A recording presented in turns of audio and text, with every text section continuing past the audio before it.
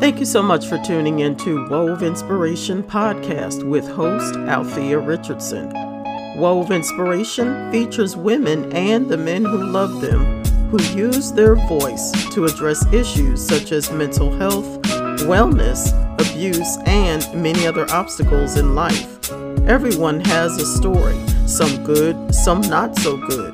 The common factor for guests of Wove Inspiration are their solutions and victorious ending. My special guest today is Miss Glendora Devine. She is a nationally accredited licensed counselor. She's been a counselor since 2007, residing in Georgia. She's also the founder of Divine Systems Georgia, a mental and behavioral health agency since 2010.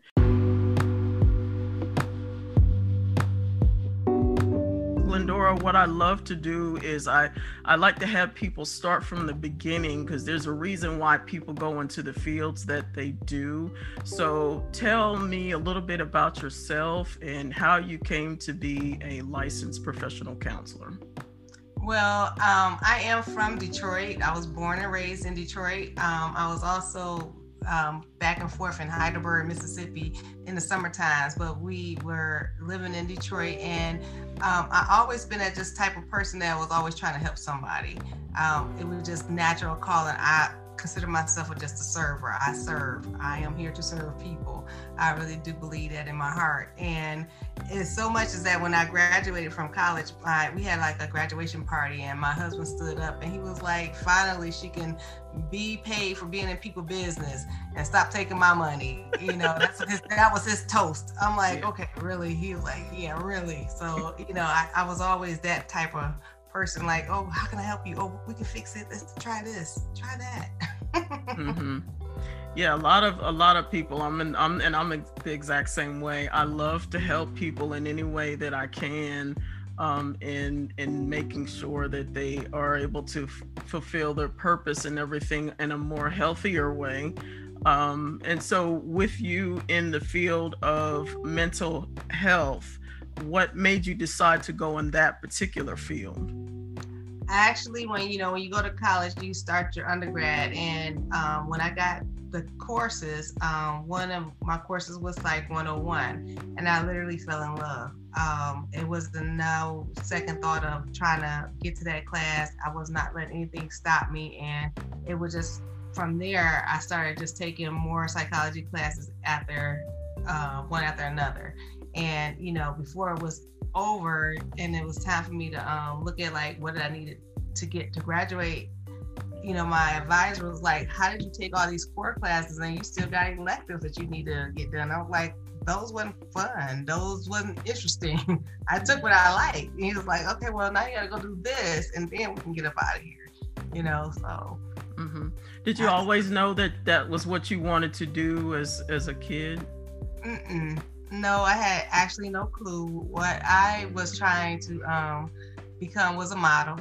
I wanted to be a model. I was before Tyra Banks date myself. So yeah, I was America's Next Top Model before Tyra Banks came out with it. Awesome. And I wanted to be a news reporter. I wanted to, be on Channel 5 News, holding a microphone out there. And, that's what I really wanted to do, was be a model and be a news reporter. Mm-hmm. Okay. Running my mouth. But you're helping people, though. That's the most important thing. So with you being in this particular field, what type of clients do you have in your field? The type of clients that I truly love to work with is a client that may be experience depression or anxiety. I also tend to favor working with children 18 and down that have behavior issues. So I do a lot of parenting strategizing with them to help basically correct the behavior. I'm really about leaving a legacy. I really feel like we have to leave a legacy, especially being African American. I don't feel like we are leaving good legacies where, we can see and we can be proud of them right now. So as far as us and our family, that's great what Kamala is doing. It's great what, how, all of the things that we have going on as far as political, but I'm like in our own homes, what are we doing, So all the people that did come out and vote, are we really discussing why we did that and why we hadn't been doing that. Mm-hmm. So that part was bothering me, why we wasn't trying to actually have a voice and vote. So that part is what I'm talking about when I say we really wasn't leaving the legacy that we should be proud of right now. And that was my goal and my passion, is try and help the families change the way they are talking and communicating with each other. So we can actually see the legacy that we're proud of right now, ourselves. Yeah. Mm-hmm. Now, talking about the Black community, I know that one of the issues has been that it's hard for a Black woman or a Black man to want to even decide to go see anybody and talking and sharing their information or their problems or anything. Because as I grew up, you don't talk about, your problems to anybody. What goes on in the house stays in the house is the thing. And so what kind of challenges, if any, have you experienced when you're talking to or counseling any Black women or Black men? So, I'm glad you said that, because I really want to help us understand that, that's not the way to move forward in your own personal journey of life, is to have the type of mentality where, what goes on in your house stays in your house, or I don't need to tell nobody or talk to nobody about my problems. I often tell my clients, stop talking to your mama, stop talking to your sister, stop talking to your cousin, stop talking to your friend that you grew up with, because they don't understand what you have inside of you, and they cannot help you get to where you're trying to go. You need a stranger, preferably somebody that's been trained to pay attention and help you get there, not pacify you. And so the point of you actually getting to a point and you seeing a therapist, they're at the point where they want to go ahead and talk at that point. So you really don't get people coming in and they really don't have nothing to say. The only time that you may get that is when you have a child, because again, they're being forced to come in and they're not coming in on their own. It might be court ordered or something like that. And, you got to make them understand, I got to document your behavior. You really want me to document this? And so, but other than that, you pretty much get clients to come in and they actually just want to go ahead and talk. But it's the point of understanding that you cannot live in what was told to us in the 60s and 70s and the 80s and the 90s about talking to a professional, a counselor, a therapist. Okay. Yeah. And I want you to understand too, if you are talking to a psychiatrist and you literally are getting medication for a behavior issue, you are supposed to actually have a therapist too. You're not supposed to be just getting medication and taking medication for mental health issues or behavior issues. You're literally supposed to have a therapist that you're seeing trying to develop coping skills to deal with why you're taking that medication in the first place. Mm-hmm. That's what's supposed to be going on. So, that was very stereotypical for us in our community as far as African Americans to say what goes on in our house stays in our house. I just don't tell nobody about my stuff. I'm just gonna try and deal with it myself. Oh, I told cousin Joe, I've been talking to Aunt Mary about it. Whatever, all that right there gotta stop, because they are actually not the ones that's gonna help you catapult to your next level. Mm-hmm. They can't, because they still see you at 11 years old. They still see you at with the diapers on. They still see when you tripped over the skateboard in the living room. They still see you as that family, that friend, that young person, not who you are actually fighting to become. Mm-hmm. That is good. That is awesome. And on point for real, because a lot of times in the Black community, we are only remembered for who we were back then and not who we are today. And it's hard for people to differentiate the two. It's like they got stuck in time, and they don't want to see you advance or even better yourself. You know what? I don't know if that is the true nature that they don't want to see you advance or better yourselves. I just feel like they really can't help you. They don't understand how you're going to leave them. You know, because what's actually happening, you're leaving them. You're going somewhere that they haven't been before. So they really can't guide you how to do this because they have no knowledge. You know what I'm saying? So it's like, you know, and I'll be telling people, like, if you really want to advance yourself as an entrepreneur, you have to be around entrepreneurs that's doing it the right way. You know, you can't stay around people that's just hustling. Yeah. You got to get around. And that's the whole thing about your life. When you're around your family, you can only go so far. That's why a lot of times when you hear about an entrepreneur or somebody that really catapult their life to a different level, is always some stranger that turned around and helped them. It wasn't the family member.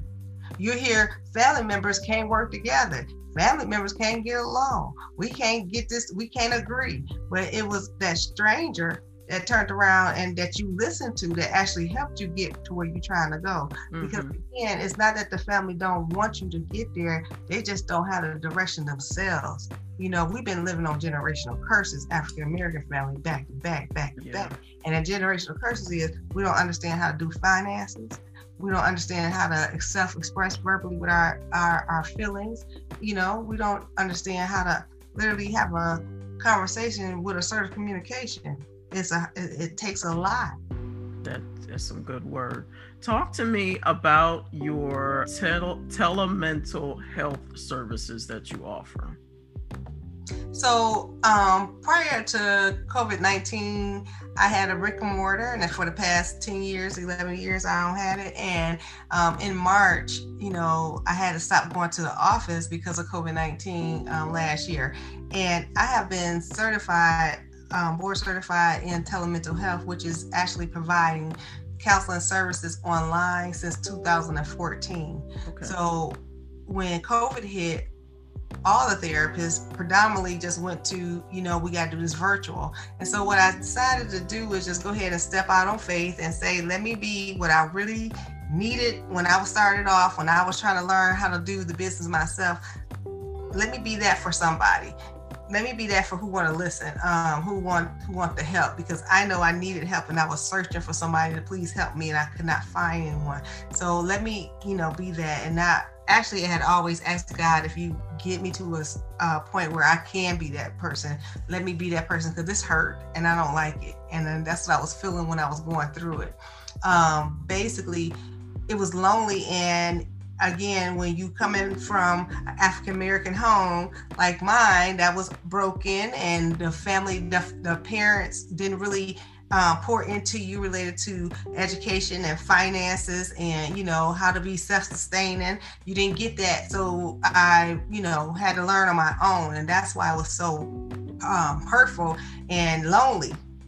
So now what I do is try and teach other clinicians, mental health clinicians, on how to have a successful private practice or a group practice using telemental health as a modality. So whether you're using your cell phone or using text messages, emails, or you're doing video chat, whatever you're using that's technology assisted media, I'm trying to help you basically have a successful practice and not just be out here doing it for yourself, you know, just fending for yourself. Because in school, they really taught us how to be clinicians, but they did not teach us how to be entrepreneurs. That's and good. It's a whole nother hat. Yeah. It's a whole nother way you have to think and be. And that's the part that I'm talking about, was lonely, because I'm like, and hurtful, because I'm like, I don't have no one, and I'm searching, I'm looking, and I'm coming up short. So I don't want, if I can help somebody, that's the whole point. I like that. And so with your telehealth practices, are you more, now that we're still dealing with this pandemic, are you more just telephone, or do you do Zoom as well? So I use VC, which is medical software platform. Okay. So yeah, and so I'm able to do the telephone too, because Georgia does allow that, but I pretty much use VC, so I do the video live stream just like if it was Zoom. But I use that one. And yeah, I'm also a cancer survivor, so I have had a double mastectomy. And I think February is going to be 8 year surviving, and then I also reversed my diabetes. So with that being said, I just don't want to be in nobody's face like that, you know. Wow. So that's another reason why I shut my brick and mortar down back in August, because I realized this COVID is really here, and they don't really know what they doing about it. So ain't no need to continue to pay for some space that I'm not going to be there. Yeah. Yeah, it seems more economical to me. Just like, you know, why I don't want to be, we're not going back. Right. Yeah, till they can figure out what they're really doing and where it came from and all of that. Yeah. Yeah, that's to be continued, of course. Yeah, so let's see who's walking around blowing in the air. Yeah. And you also are the author of Leaving Legacies, Breaking the Disconnect Between Parents and Millennials. Tell me about that book. So that book is like really about the passion of really trying to make sure that we are communicating effectively with our children to the point where they're listening back to us. So I really wanted to have some other way to have the parent be able to do techniques that will bring the family together when we're not together in session. And after Trayvon Martin, after he passed, I was just like, you know, I really would like for our kids to talk more openly and comfortably to their parents. I, for some reason, just felt like, you know, I really wish he would have just called his dad instead of just walking away from George Zimmerman. I really wish he would just stop right there and just say, hey, I'm right here at the store. I don't like the way this dude looking at me. Come get me, or stay on the phone with me, or whatever. I just feel like, you know, I just didn't want him to be alone, or take that where he felt like he was comfortable enough to be alone, and he was feeling threatened at the same time. So I was like, what else can I do to truly try and make these parents be able to talk to their children? So it's really full of behavior techniques for parents where they can actually like implement and bring their family closer together.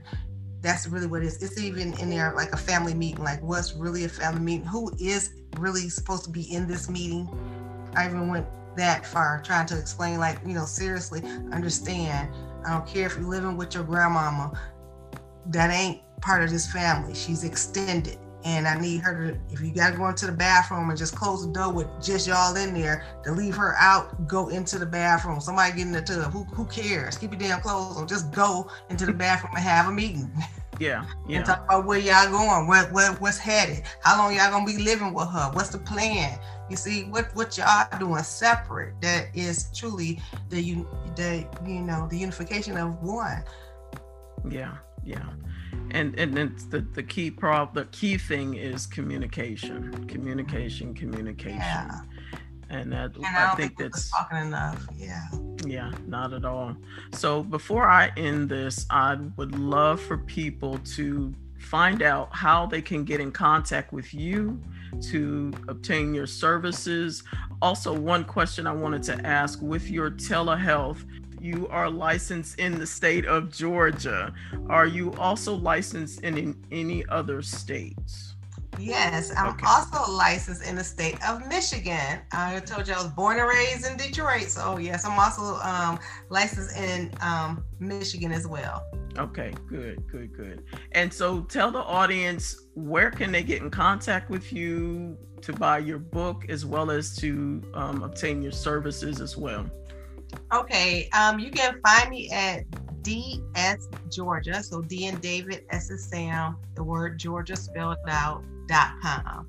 And that's the website. You can see everything on there. Get in contact with me. If you are a mental health clinician and you would like to build, scale, and grow in telemental health, then please contact me. And you can find me on Facebook at Facebook Groups Online Private Practice. So that is for mental health clinicians only. So, and that seriously is about building, scaling, and growing in telemental health.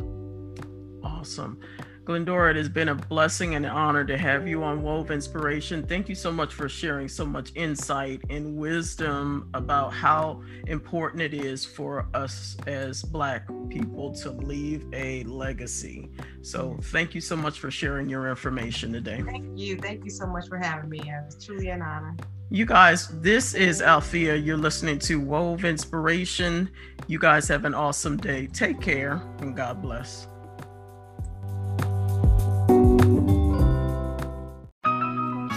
Thank you once again for tuning into Wove Inspiration Podcast. If you or someone you know is interested in using their voice to share their story on Wove Inspiration, contact us at www.woveinspiration.com. You can also listen to past podcast shows on Spotify, Google Podcasts, Apple Podcasts, or any other platform you listen to podcasts.